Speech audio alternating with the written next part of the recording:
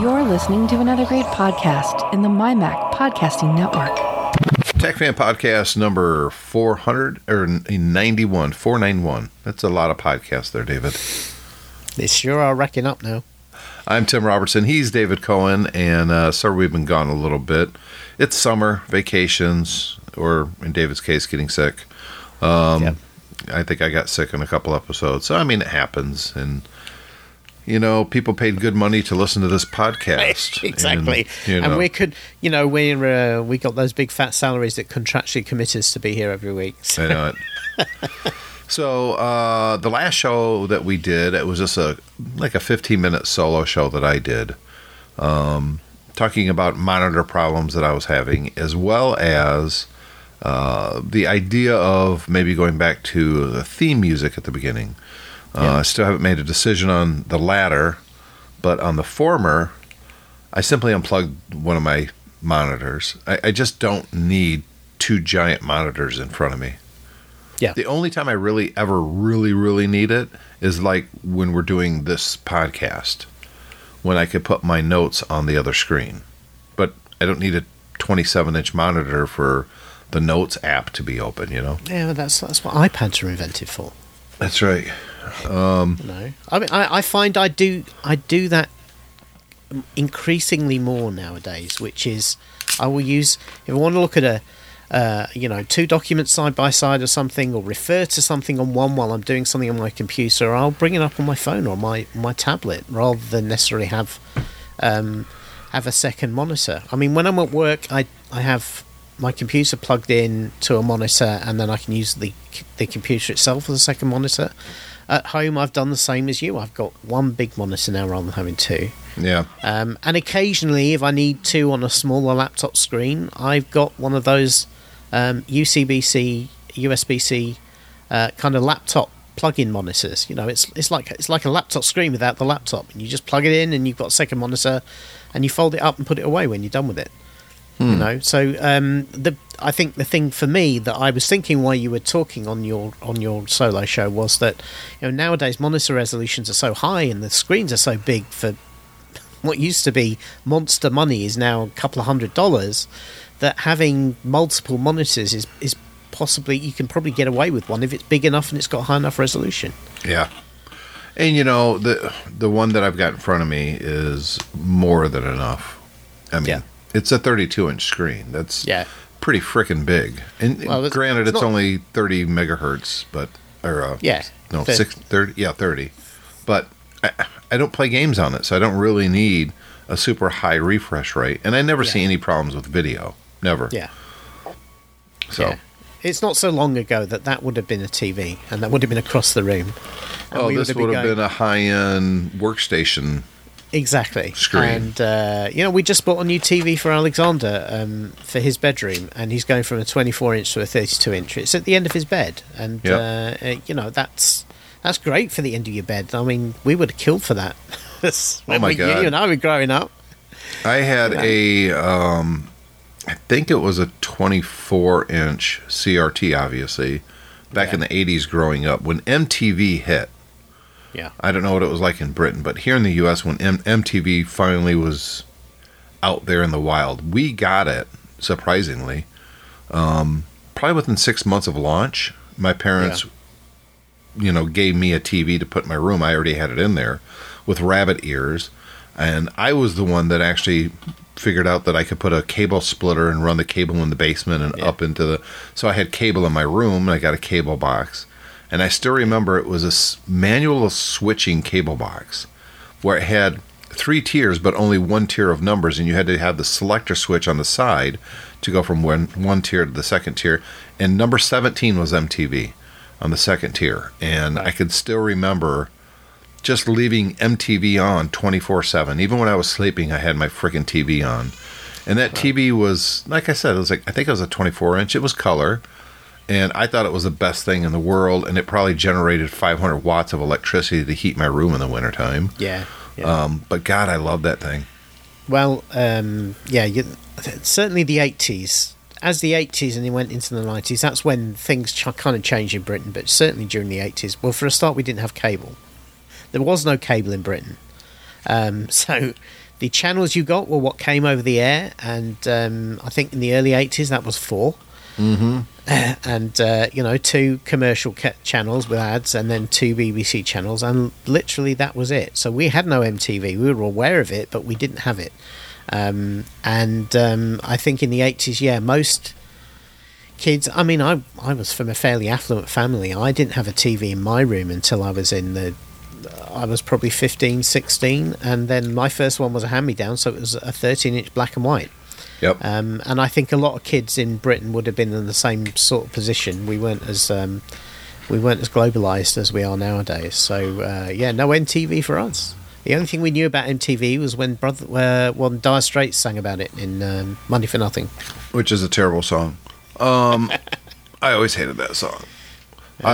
It was awful. I just hated it so much. In Mellencamp, what's his name? John Cougar Mellencamp. I absolutely hate that guy's voice and every song he's ever done. Right, okay. Jack and Diane is, I think, a terrorist act.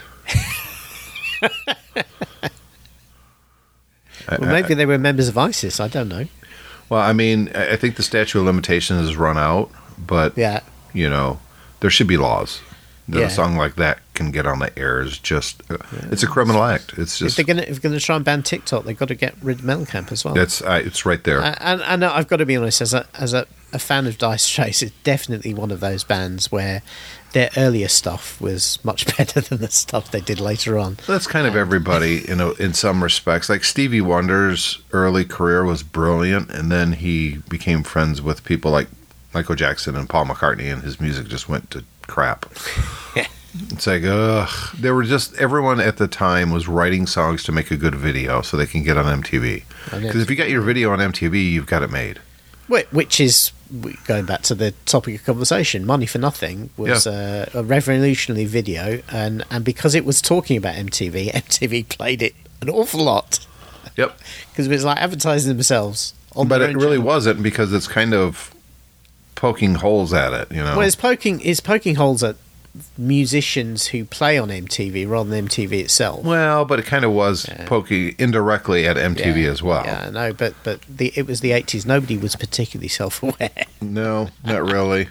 MTV was relevant right up to like the beginning of the 90s, and it just went downhill immediately. Yeah, the moment they started original programming. Yeah, I was going to say, when they decided that MTV needs to change it up and stop playing as much music television, was when it kind of went down. Funny that, isn't it? But the funny thing is, they were right at the time. The viewership was dropping rapidly when, and what really brought them back was The Real World. You remember that show? Yeah. And it was anything but real. We know that most of that was scripted stuff that they were doing, but regardless, that's what people were drawn back to MTV to see. And now MTV is still a channel, but they're also a production house. Like Sylvester Stallone's latest Tulsa Kings came out of MTV Studios. Well, let's face it. I mean, MTV, by moving away from music television, saved themselves from being destroyed by YouTube, which is what would have happened if they'd continued on the same way, because YouTube is now where people watch music videos. Yeah, but the problem with YouTube, I think, is discoverability, because, and this is the biggest difference between the streaming world that we live in and what we grew up with. Now, we had a lot less choice when we were growing up, but once you guys had cable and everybody was pretty much had a couple hundred channels on the television, that's when you would discover new stuff, because you couldn't just start watching whatever you wanted whenever you wanted. You had to surf the channels, and you'd come across something you've never seen before, and you'd stop to watch, and oh my God, this is great, or this is terrible, and you move on. Yeah. But that was the discoverability. It was slow, ponderous, and kind of boring, but that's how you learned about new stuff. And we kind of had this shared experience because we all discovered the same things. Yeah. If someone at work or at school, if you were young enough, found something cool on TV, everybody at work is going to tune in to see what it was like, Yeah. But now, what you watch on YouTube or Disney Plus or HBO Max could be completely different than people in your own house is what they're watching. Yeah, and it comes down to the quality of the algorithms, and I've always found that YouTube's suggestion algorithm is terrible.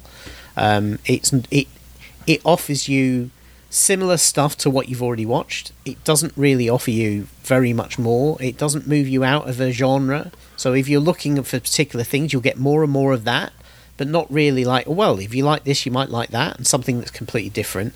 And then the other thing that's completely destroyed YouTube nowadays is the ads. The ads are so intrusive. Well, see, I don't see any because I pay for... Yeah, well, I've got an ad blocker, but number two, I actually pay for YouTube, so I don't see any ads. Yeah, but 16... I think they want £16 a month in Britain for YouTube Premium to avoid the ads. I don't use YouTube enough to make it worthwhile to pay. That's probably double what I'm paying for Netflix and Disney Plus each. So I'm not going to do that for YouTube, for God's sake. And the problem with the ad blockers is that YouTube is pretty good at getting around the ad blockers. You know, I had recently had a binge of you know, I was researching a new subject, so I watched a lot of YouTube videos, and I've seen, you know, sometimes you watch the same ad 5 times in a single 12-minute YouTube video. Yep. It's just ridiculous, and you just look at it, and you think, okay, so is it what you're trying to annoy people to your very expensive premium subscription? It was kind of crazy. That is kind of the main reason people subscribe.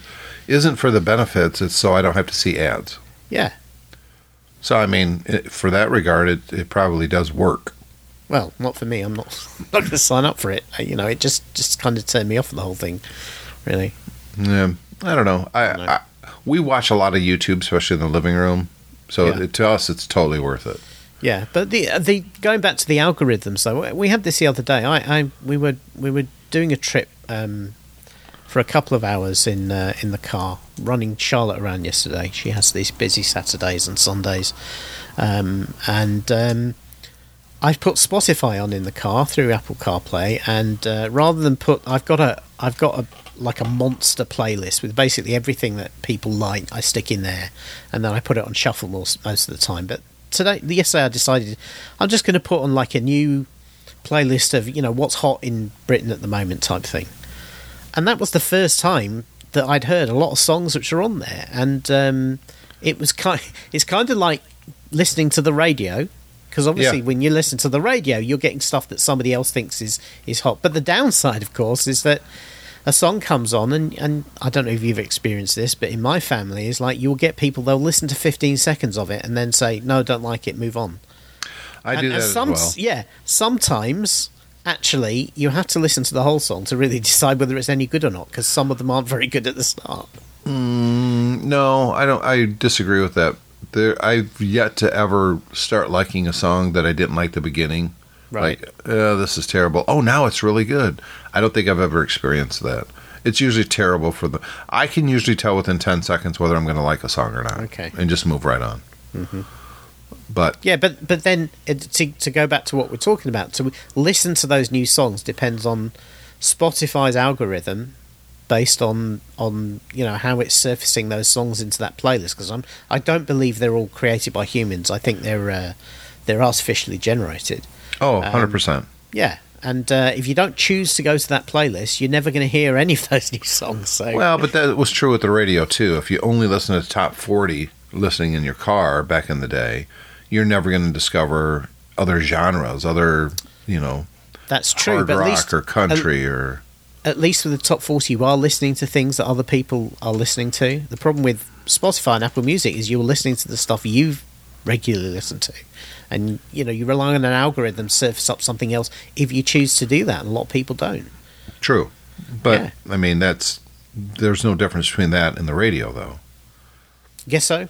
Because back in the day, things that were popular on the radio, not because everyone liked it, it's because the record companies were paying the radio stations to play these damn songs. That's true, but at least people were listening to the radio. You were at least getting the new stuff through that way. Nowadays, we just can listen to our own stuff and never listen to anything new. Yeah. Which is great for old guys like ours. It's probably not good for listening to new music. Probably not. Every car nowadays comes with SiriusXM here in the U.S. Mm-hmm. It's a subscription service. You get 3 months when you get a car. And I can't tell you that how many times an older person will go, that's a Sirius, they have to have Sirius in there because they really like it. And nobody in the younger generations, I'm going to say under 35, gives one whit about AM, FM. In fact, a lot of manufacturers are dropping AM now, thank goodness. Yeah. And they never listen to Sirius XM. Everything is Spotify. Everything is Pandora. Everything is Apple Music. Everything is Amazon Music. Those are the ones they're listening to. Those are the ones they care about. And everything is, frankly, through the phone, because I've been coming to this. My car is driving me crazy at the minute, right? My electric car has, as often a lot of these modern vehicles are, is all connected. So it wanted me to create an account when I got the car, and it can do various different updates over the thing. But one of the things it does that irritates me is that all the settings for the dashboard, you can vary the lighting in the car, the climate control, all these various different things. They decided in their infinite wisdom to store in the cloud. So there's some sort of bug going on now where every time I get in the car it says, "Oh, you have new settings. Do you want to apply them?" And if I click OK, then I get some random set of settings I never set up. Yeah, and I so the lights change and the air conditioning changes and all of that, and I think to myself, first of all, whose settings are these? And secondly, I only ever drive the same car. I don't need settings in the cloud. I'm not hopping from Volkswagen to Volkswagen, hoping my settings come with me. Actually, first of all, because you said two things, it's three, actually. First of all, massively first world problems. Yeah, absolutely. Oh, my air conditioning isn't quite to my... It's not. It's worse than that, actually, because if it was just the temperature, I could care less. But there's lots of different climate modes in this car. All this smart stuff you don't really want, and it sets one of those on. Yeah. I think it starts defrosting the windscreen or something. Well, it's an electric car, so immediately it starts using the heater. I mean, turning that setting on and off makes a real difference to the range. Yeah. So the fact it automatically turns it on and doesn't tell me is actually quite a negative experience. Yeah, and the lights, the lighting and that sort of thing, you could kind of care less. But the point is this is a premium vehicle, and they're giving me a user experience that's worse, more annoying than a cheaper vehicle that doesn't have all this crap on, and they're offering me a service that's pointless because nobody needs their car settings stored in the cloud. You know? I tell you what, I've come to the realization the last few months is we as a society is not ready for all electric vehicles. It's a bad idea for everyone to rush to electric vehicles now. I think hybrid's a way better option for 95% of everybody. I think all electrics is a bad idea. And the reason for that is more people get them. They're not, at least here in the U.S., and I know in Britain less or so, but still the case, they're not having enough charging stations, and it takes way too long to charge. Yep. And then the charging stations that are out there, they install them, and it's usually third parties that own them, but they install them out there, and then there's a problem, and it takes weeks to months to fix them. I completely agree. And as somebody who purely uses public charging, because I can't charge at home, because I can't park I don't have a driveway, so I can't, connect to my house for the car. So I use public chargers. I rely on them. And exactly that problem. I went to one a couple of weeks ago. So Volkswagen has because of the energy crisis, they've all become quite expensive here. Yep. And if you go to just a public one and use your debit card to sign up to pay for it, you'll effectively be paying for the electricity probably a little bit more than you pay for gas. Yep. And with all the inconveniences of the slow charging rather than just filling up with gas. So it's a real disadvantage. Volkswagen has a scheme where they've paired up with certain companies. So you pay them a subscription, £10, £15 a month, and then you get discounted charging, which makes it far more economical. I go to a charger that supports this the other day, and it won't accept my card. And I call the charger company, and after 20 minutes on the phone to them, they say, well, we think the charger's working fine. It must be a problem with your card. So I call Volkswagen, and after 20 minutes on the phone with them, they say, well, your card is perfectly fine. It must be a problem with the charger. Yep. Yeah, and it's just like, and I said, I actually did say to them, I said, look, this is unacceptable. I said, this is like turning up to a gas station and the gas station going, oh, yeah, we've got some sort of technical problem, so we just can't sell you any gas today. You need to go and find somewhere else. I said, you can't do this for people who are relying on cars. Well, and with the gas station, at least there's a lot more gas stations nearby, whereas an electric charger, well, good luck. You're just screwed. And you know what I ended up doing? I went to a Tesla charger, and I used that, and it was, for all of Tesla's faults, and they are many, their charging network works the way it should work, which is loads of chargers. They had about 20 chargers there, and they all just work. They don't have cards and everything. It's all that base, and it's just ultra reliable. Yep. Yeah, we've got a supercharger at work. Now, it's a third party who installed it. We agreed to put it in because, we also sell Jaguar, and Jaguar has a couple of all-electrics. And it's been down for a year. It still shows up on every app that it's good, it's ready to go, and we'll see someone pull in and then leave with a ticked off. Now, they think it's us. Well, Metro Toyota and blah, blah, blah.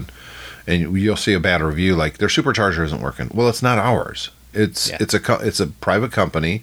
They know there's a problem, but there's no fix incoming. There's something wrong with it they don't know how to fix yet. And this happens all the time. A guy at work bought the new BZ4X. It's all-electric. All-electric, yeah. He has to pull it into our delivery bay and plug it into a 110 outlet to charge it when he's at work because all of our chargers are down. So and this is a mess. It's a huge problem. I think anybody considering an all-electric should reconsider at this point. I think you really realistically you need to think as long as I need to be able to charge it from home, right? If you can charge it from home, this is a complete non-issue because you get home at night, you plug it in, you come out in the morning, it's full, and you're always leaving with a full charge. If you can't do that, then actually it is a huge problem. And there's very many people in the Western world live in places where they don't have access to their own driveway and charging. The governments of the world need to fix this because otherwise you can't get rid of electric cars. So if you live in an apartment, good luck. You can't. Well, a lot of apartments will have 2 or 4 things on, but if everybody in the building has an electric car, that's not going to work for something that needs 4 hours to charge. Well, here's the other issue, David, with the electrics. The electrics cost more than the gas or the hybrids. Oh yeah, okay. Mine's expensive. Yeah, right. So you're paying more for a vehicle that's going to be less reliable as far as charging goes for a lot of people. That's number one. Number two, you think you're doing great for the planet. Oh, I'm saving the planet because of my electric car. So you get home and you've got a fast charger at home. It's, here in the U.S. that'd be a 220. And, I'm not even going to the gas station, except your electric bill's doubled, at least, because you're charging a giant car every night. Yeah. And what do you think that power's coming from? You think that's all wind powered or something? No, it's coal plants. Of course, all right. So what I'd say about that is, first of all, the actual cost of domestic electricity, filling an electric car is still way cheaper than filling a car with gas. Yeah. And depending on where you live, it's way cheaper. I mean, I know your gas is relatively cheap in the States. But not if you're spending $20,000 more for the vehicle to begin with. You're not saving any money. You're paying more money. Yeah, a lot of people lease the vehicle, and there are... Not right now, they're not. Lease rates are through the roof. It costs you more to lease the car on a monthly basis than if you just purchased it. The scheme I'm on with my car, which is a business lease, it's costing me less than it was costing me for my smaller gas car. But again, those are things that are structural. Those things can be fixed. I think the auto manufacturers at the moment are seeing a gold rush for. They're saying, oh, we can charge more for electric cars, and those they're kind of like Apple devices. It's like the more affluent people in society are the ones who want to buy those right now, so they'll pay the higher prices, so they make more money. Ultimately, if we want to get rid of the petrol engine, then cars have to be as available, as affordable to everybody in the market as electric cars have to be, as petrol cars are today. We're nowhere near there yet. That's the way it needs to come. We're 20 years away from everyone owning an electric car. Well, yeah, look, or more. They're talking about banning combustion engines in Britain by 2030, either 2030 or I think it's 2030 or 2035. So these structural problems need to be solved here by then, otherwise and it's not going to happen. It's not going to happen. Yeah, it won't happen. Yeah, I guarantee you that will be it's going to be delayed. Okay, now we're pushing out to 2035, now 2040. Yeah.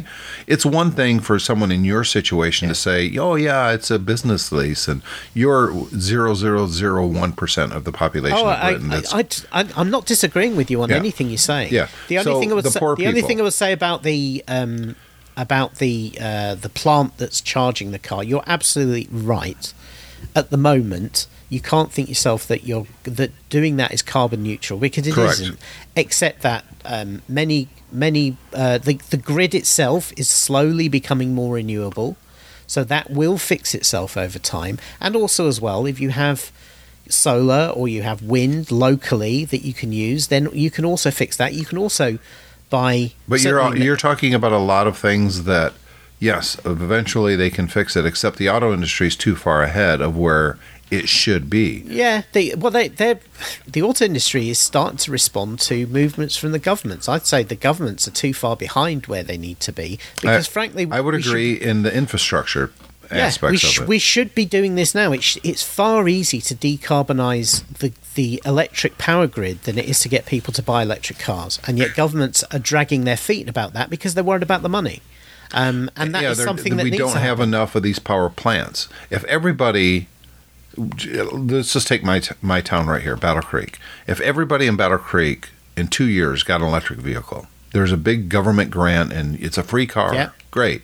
Mm-hmm. Except if everybody goes home and plugs a car in at night, we're going to have rolling blackouts. Yeah, absolutely. Yeah, they've got to do it all. They can't just do bits and pieces. Right. And this is the problem: is that you're absolutely right. The Western world, in particular, is being very, very slow to do all of this stuff.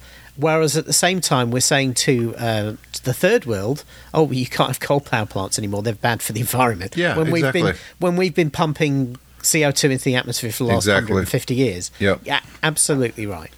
Yeah, I think for the most part, anybody looking at buying a new car today that wants to save fuel, get a hybrid. Do not get an electric yet. You're adding so much inconvenience to your life that's unnecessary. So interestingly enough, I had the Nissan Leaf before. I now have the Volkswagen ID5. My wife has a hybrid Yaris, and she still, even though she likes my ID5, she still says, when I come to replace the Yaris, I'm going to buy another hybrid. I'm not going to buy an all electric for exactly all of these reasons you've just said.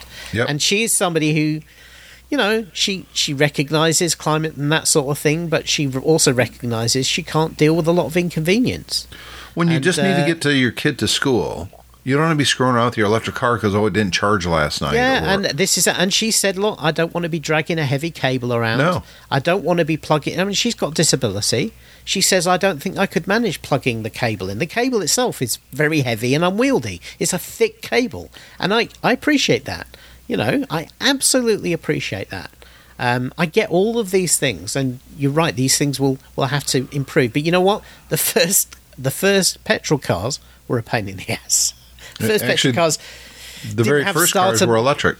Yeah, I know, but I'm aware of that. But after the Model T came out, which popularised petrol cars, right? Those first petrol cars were a pain in the neck, and it was exactly the same thing. Only rich people who were prepared to put up with the inconveniences had them, because everyone else kind of went, no, I'm going to stick with what we've got because it works, and there's a stable on every corner for the horses. And but the difference is, David, back then that inconvenience, the population was 1/100th of it what it is right now. Not quite that much, but it was an inconvenience for, in an average town, 12 people.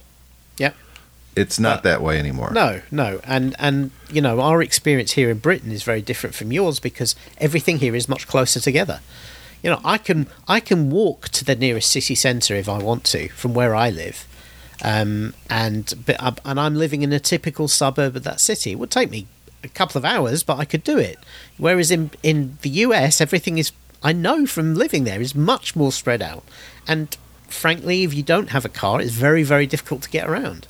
I really, really recognise all of that. And I don't think the electric car is a panacea by any stretch of the imagination, but it's one part of a lot of things we need to do to fix the problem we're in. And I got to be honest, I think the jury's out at the moment about whether we'll get there in time to stop climate change that really, really affects everybody, because I just think we are just sleepwalking into it going, oh yeah, we know it's a problem, but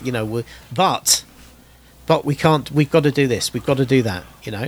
I take the view that I can afford to run an electric car, and that very slightly in my case reduces my impact on the environment and the amount of CO2 I'm plugging into the atmosphere, and that's got to be something that I can afford to do. So I kind of feel like I've got a little bit of a moral obligation to do it because I can, rather than just saying, well, I can't. So that's kind of where I am with it, And I've got to be honest, once you drive electric cars, they're so much better than a petrol car. I mean, they really are. Unless you want to go a long distance in a reasonable amount of time. No, I'm not talking about. I'm talking about the driving experience. And actually, my 300 miles, no problem. So that's a long enough distance for me in Britain. Right. Here in the US, it's not. Yeah.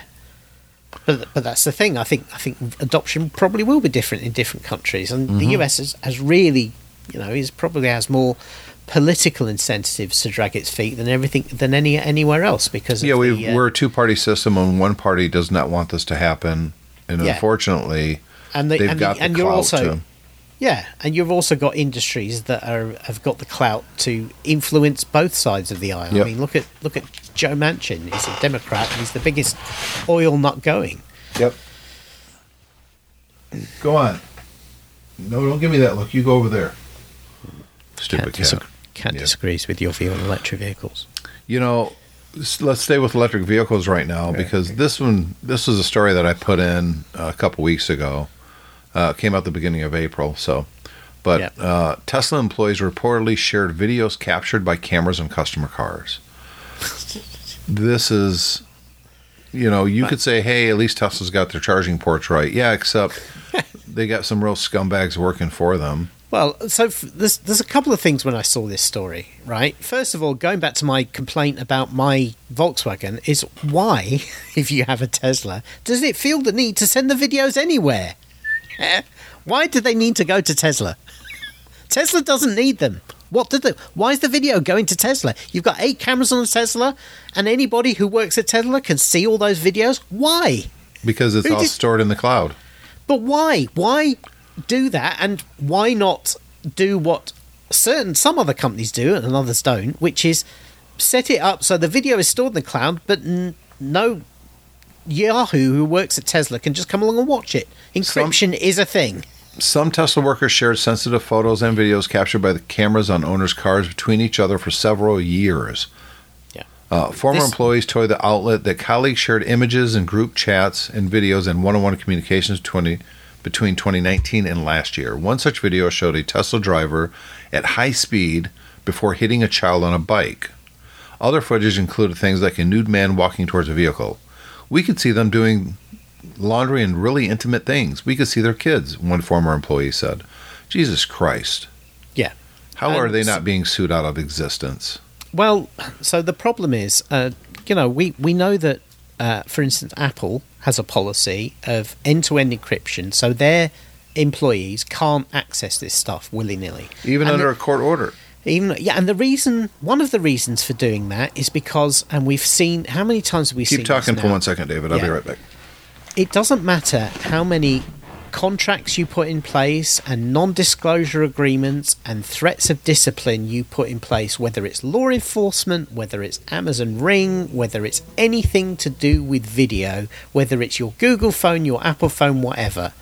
You can't compel people, every single one of your employees, not to behave inappropriately with customer data. You just can't. Doesn't matter how well you vet people. People are people, and some people will go, oh, it's okay if I look at this. And then once they find something they think is funny, they can't resist sharing it with other people. And law enforcement does this all the time as well. We've had plenty of incidences here in the UK in the last couple of years where we found police officers sharing body cam video or taking personal videos at crime scenes and then sharing those around among their friends and WhatsApp and this, that and the other, and having a laugh at them and commenting things and just basically behaving unprofessionally and inappropriately.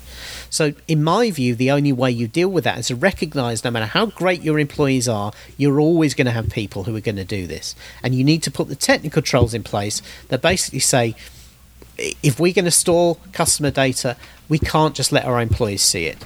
We can't just give them the power to open up any one of these they want, and if they think it's funny, to copy it and send it somewhere else.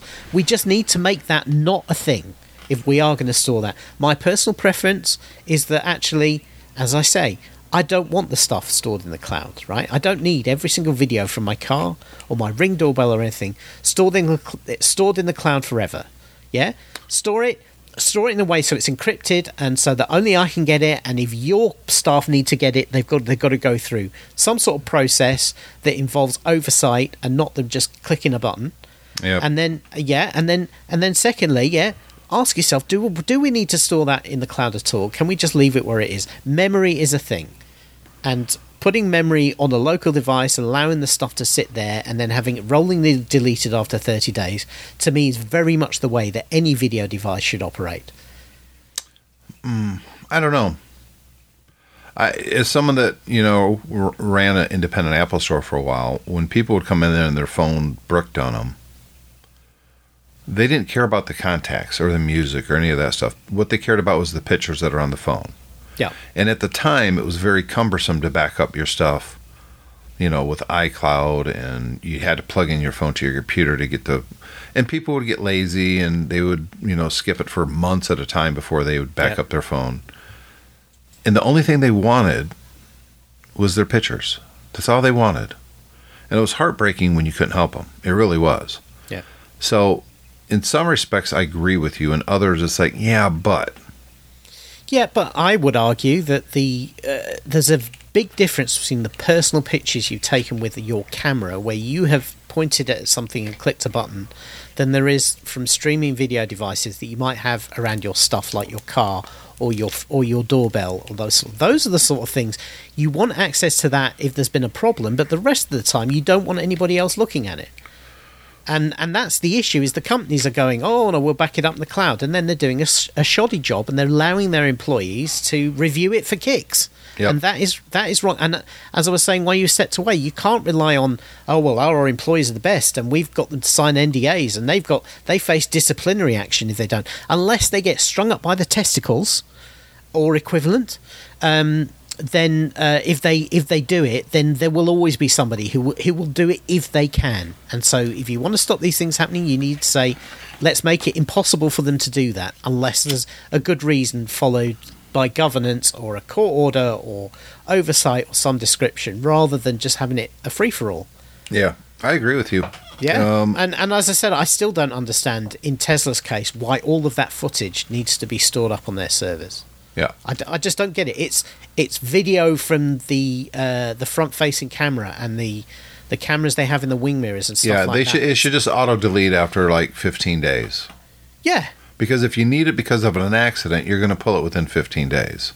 Yeah. Otherwise, it should... In fact, none of... Well, here's the problem. If you don't have it backed up to the storage and the car's wrecked, the storage is probably gone too. So there's got to be a time limit, and it has to be end-to-end encrypted and only accessible through either the owner themselves or a court order. A company is simply restricted from accessing it without approval. Yeah. I mean, it still comes down to employees that, they're not supposed to, but they're going to. Ha, ha, ha, this is funny. Well, frankly, if you build a decent process, you can anybody who accesses the video has to have authorization, and there has to be oversight on that author. Hey, we saw that you pulled these 3 videos. I don't see that was authorized to do, so you're fired. Yeah. Let's talk about something else that good God, this is from April as well. This just blows my mind.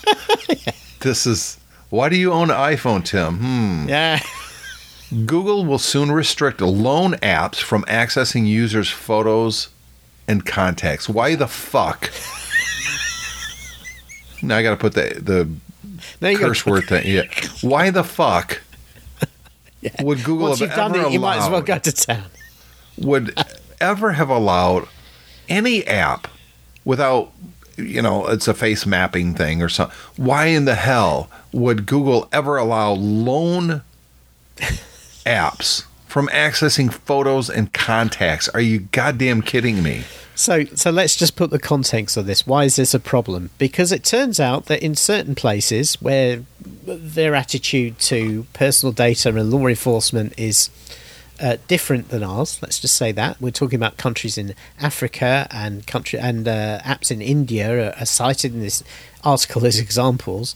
What happens is some of these loan apps are effectively loan shark apps rather than loan apps. So they're not from your bank, they're not from a financial institution with government oversight. They are basically some group of people who are loaning money electronically using apps. And what they will do is, if you don't make a payment, or you don't like the fact they've just jacked the prices up or whatever, and you have an argument with them and you stop paying, or you're late with the payment or something, is they will access your content and spam everybody you know with horrible things about you and swear words about you. And then they'll go through their photos, and then they'll send somebody a photo of themselves your and daughter go, goes to this school. yeah, see, so shame is something happened to me. Exactly. You know, it's Google helping the mafia, basically. Yeah, 100%. Why? Because Google's system is you install an app and it puts up a weak dialogue going, well, you need permissions to this, that, and the other. Otherwise, you can't have the app. And most people just go, oh, yeah, okay. You know, just kind of like we do with the EULA. Yeah. Instead of saying, well, actually, there's no reason for that type of app to access that sort of information, so we're going to centrally scan the app and stop it from doing that. You know, I'm not saying that the Apple App Store is perfect. We've talked many times about some of the problems. They have a lot of scammy apps. But the difference is, normally with Apple, if you tell them about it, they will ban the app and they will reinforce their guidelines and they will improve their application scanning standards to try and catch this stuff in the fever. Note that headline. Google will soon stop people from doing this. Not they immediately. They pushed out an update today to stop. Now, eventually they're going to stop. When they get around to it. Jesus Christ. And then the next article, and both of these came from Engadget. In fact, so did the Tesla one. Engadget's still a really good site. This one was yesterday, May 20th. And the headline is, Apple rejected 1,679,694 apps in the App Store submission in 2002. Now, some of these were updates that they said no to, but a lot of them were new apps. So people go, I don't want some company curating what I can see. Yes, you do. Yeah. Yes, you really do. You think you don't. Freedom. Shut up. You don't know what you want. You really don't. You think that this is something like, I should be able to put any app anytime I want on my device. Really? Really? You is that what you really, really want? Because I don't think it is. Yeah. Because the moment your stuff gets hacked and your nude photos gets uploaded to your Facebook family group, all of a sudden, this is Google's fault. This is Apple's fault. No, it's your fault because you wanted your freedom. Yeah. Because freedom of speech runs all ways, and that gives people the freedom to do things that you don't agree with, and it also allows people to go, okay, well, I'm going to do this. It's probably illegal, but somebody's got to catch me, and then they've got to find me, and then they've got to prosecute me, and then they've got to recover the funds. Yeah, so when you look at how much online crime gets resolved by the various law enforcement operators around the world, there's very few of them compared to the criminals. You realise that that's a zero-sum game for the criminals. They can go, if somebody doesn't stop us, we can do it, and we'll probably get away with making quite a lot of money before or if we get caught. Yeah. So having the company act as a gatekeeper to keep the worst of that down is a benefit. I've always liked it because should you trust Apple? I don't know. I mean, they're one of the biggest companies in the world. I don't think you should ever trust a company that big. Yep. But when you just look at their mission statements and their history, who's Google's customer? It's not the user, by the way. It's advertisers. Yeah. Who is Apple's customers? Is it advertisers? Not really. It's the user. Well, yeah. I mean, they take advertising, don't get me wrong, but it's a minuscule part of their business compared to hardware and software sales. That's their core business. I think the problem is we have complained, and then people are recognizing that over time, as Apple gets more into services to backfill their revenue, this relationship they have with advertising is being eroded. And it's a slippery slope argument. It always starts with, oh well, they only advertise their own stuff.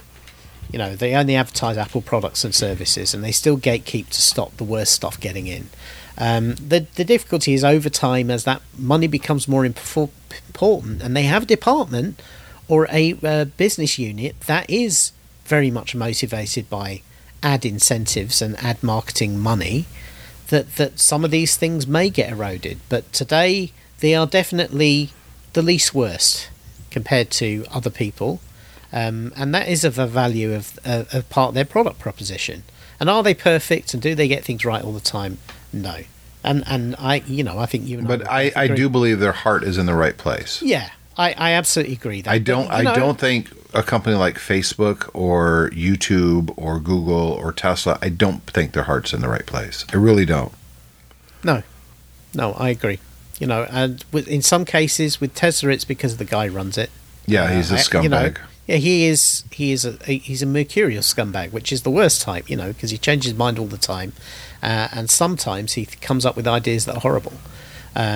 With Tesla, it's more about over-promising and under-delivering. They project one thing when in fact they actually deliver another. I actually think Tesla's got a limited lifespan now because they're not developing new vehicles. No, they've been selling the same car for 4 years, and they've had to drop the price 3 times in this last year alone. Yeah. I think that halo effect around Tesla is going to get eroded by competition. And I'm sorry, their newer cars are so freaking ugly. Golly, they're ugly. Yeah, and their build quality is terrible. I don't understand why people are even buying Teslas. Because it's got a halo associated with it. And I had one come in the other day. The guy was looking at the new Prius. And he was talking about trading in his Tesla.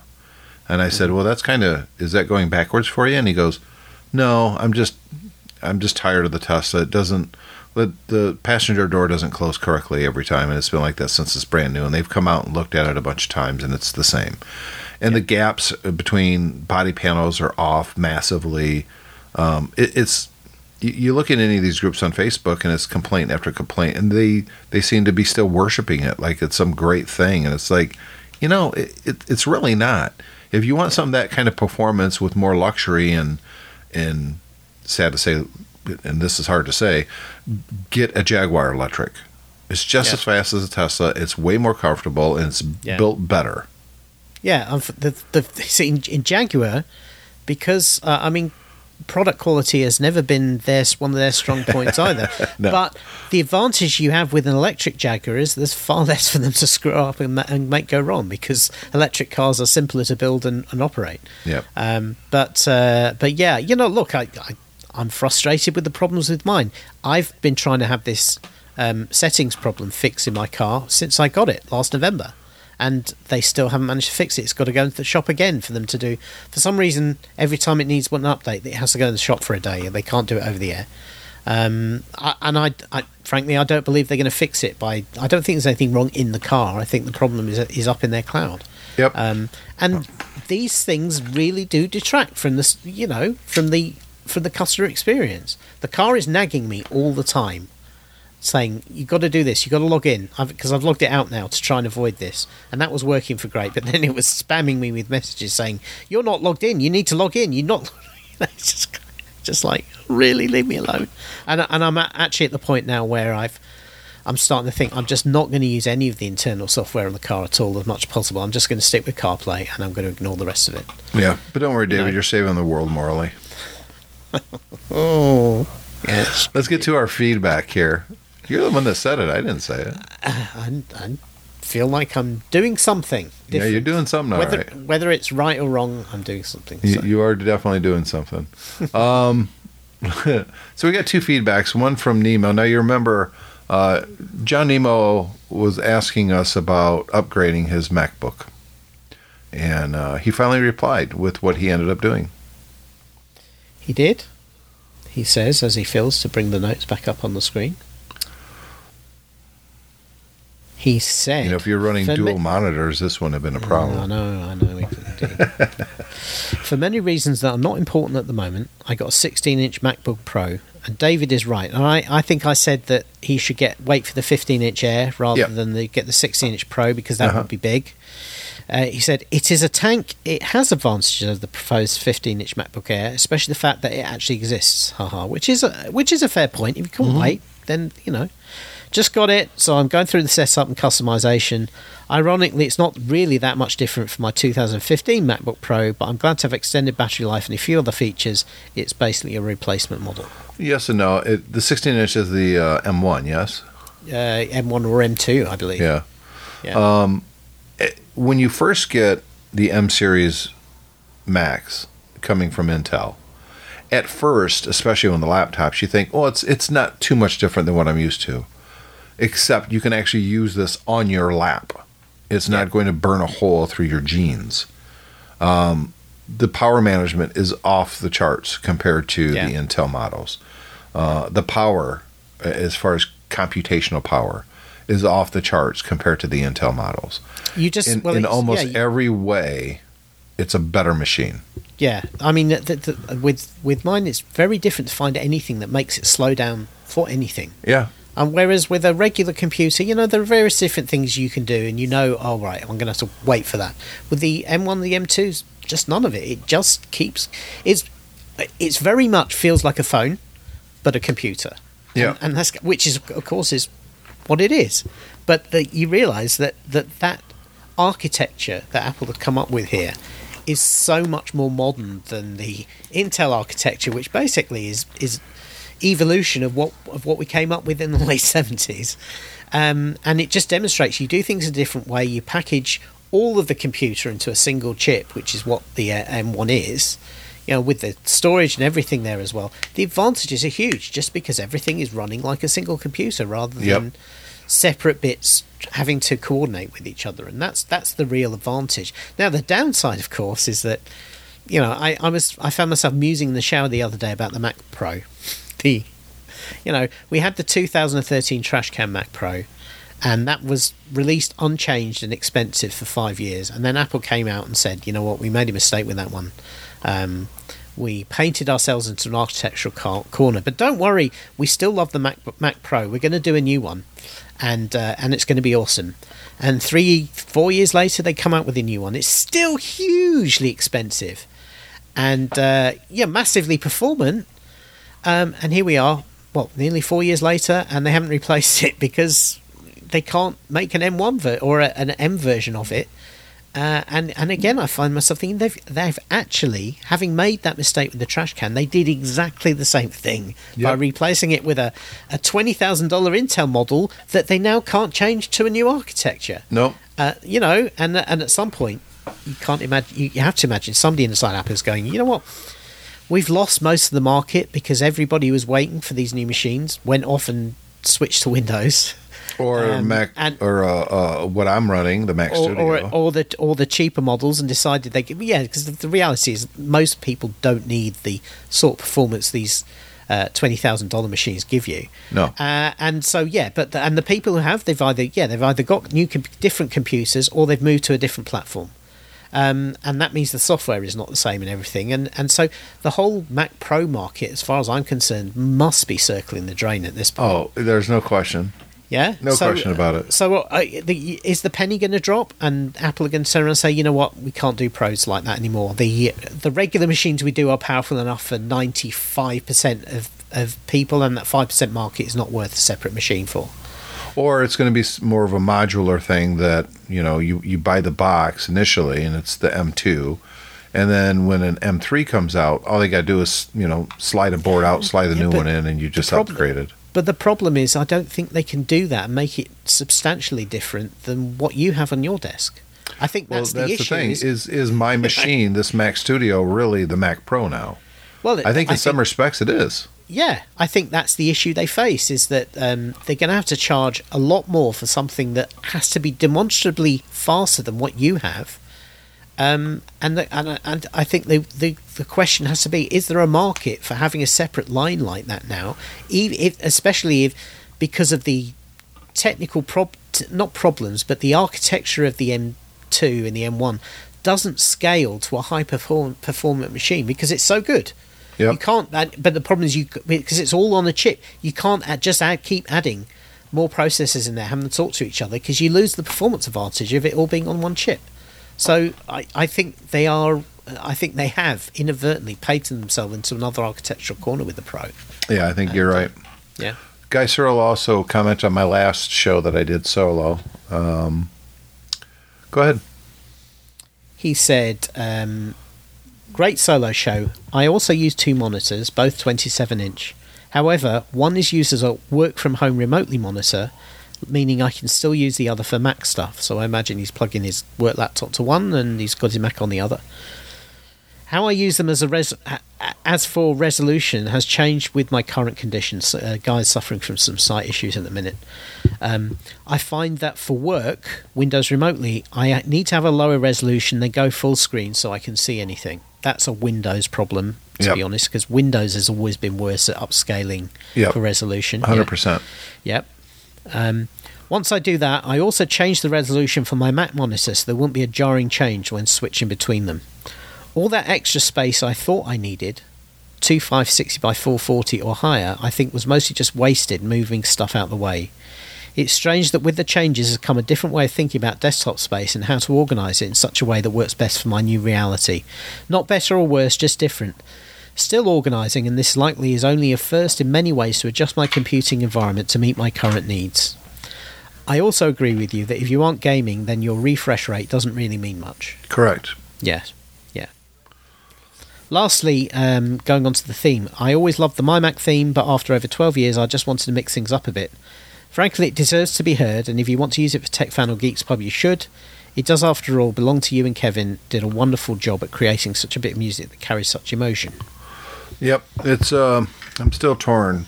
I kind of like the just jumping right in with the show with no theme, because when you do the theme, you have to re-record the intro, because half the time Dave and I really don't know what we're going to talk about. We can have stuff in the show notes and we never get to, or we can start talking about stuff that wasn't in the show notes, like MTV at the beginning of this, or YouTube algorithms.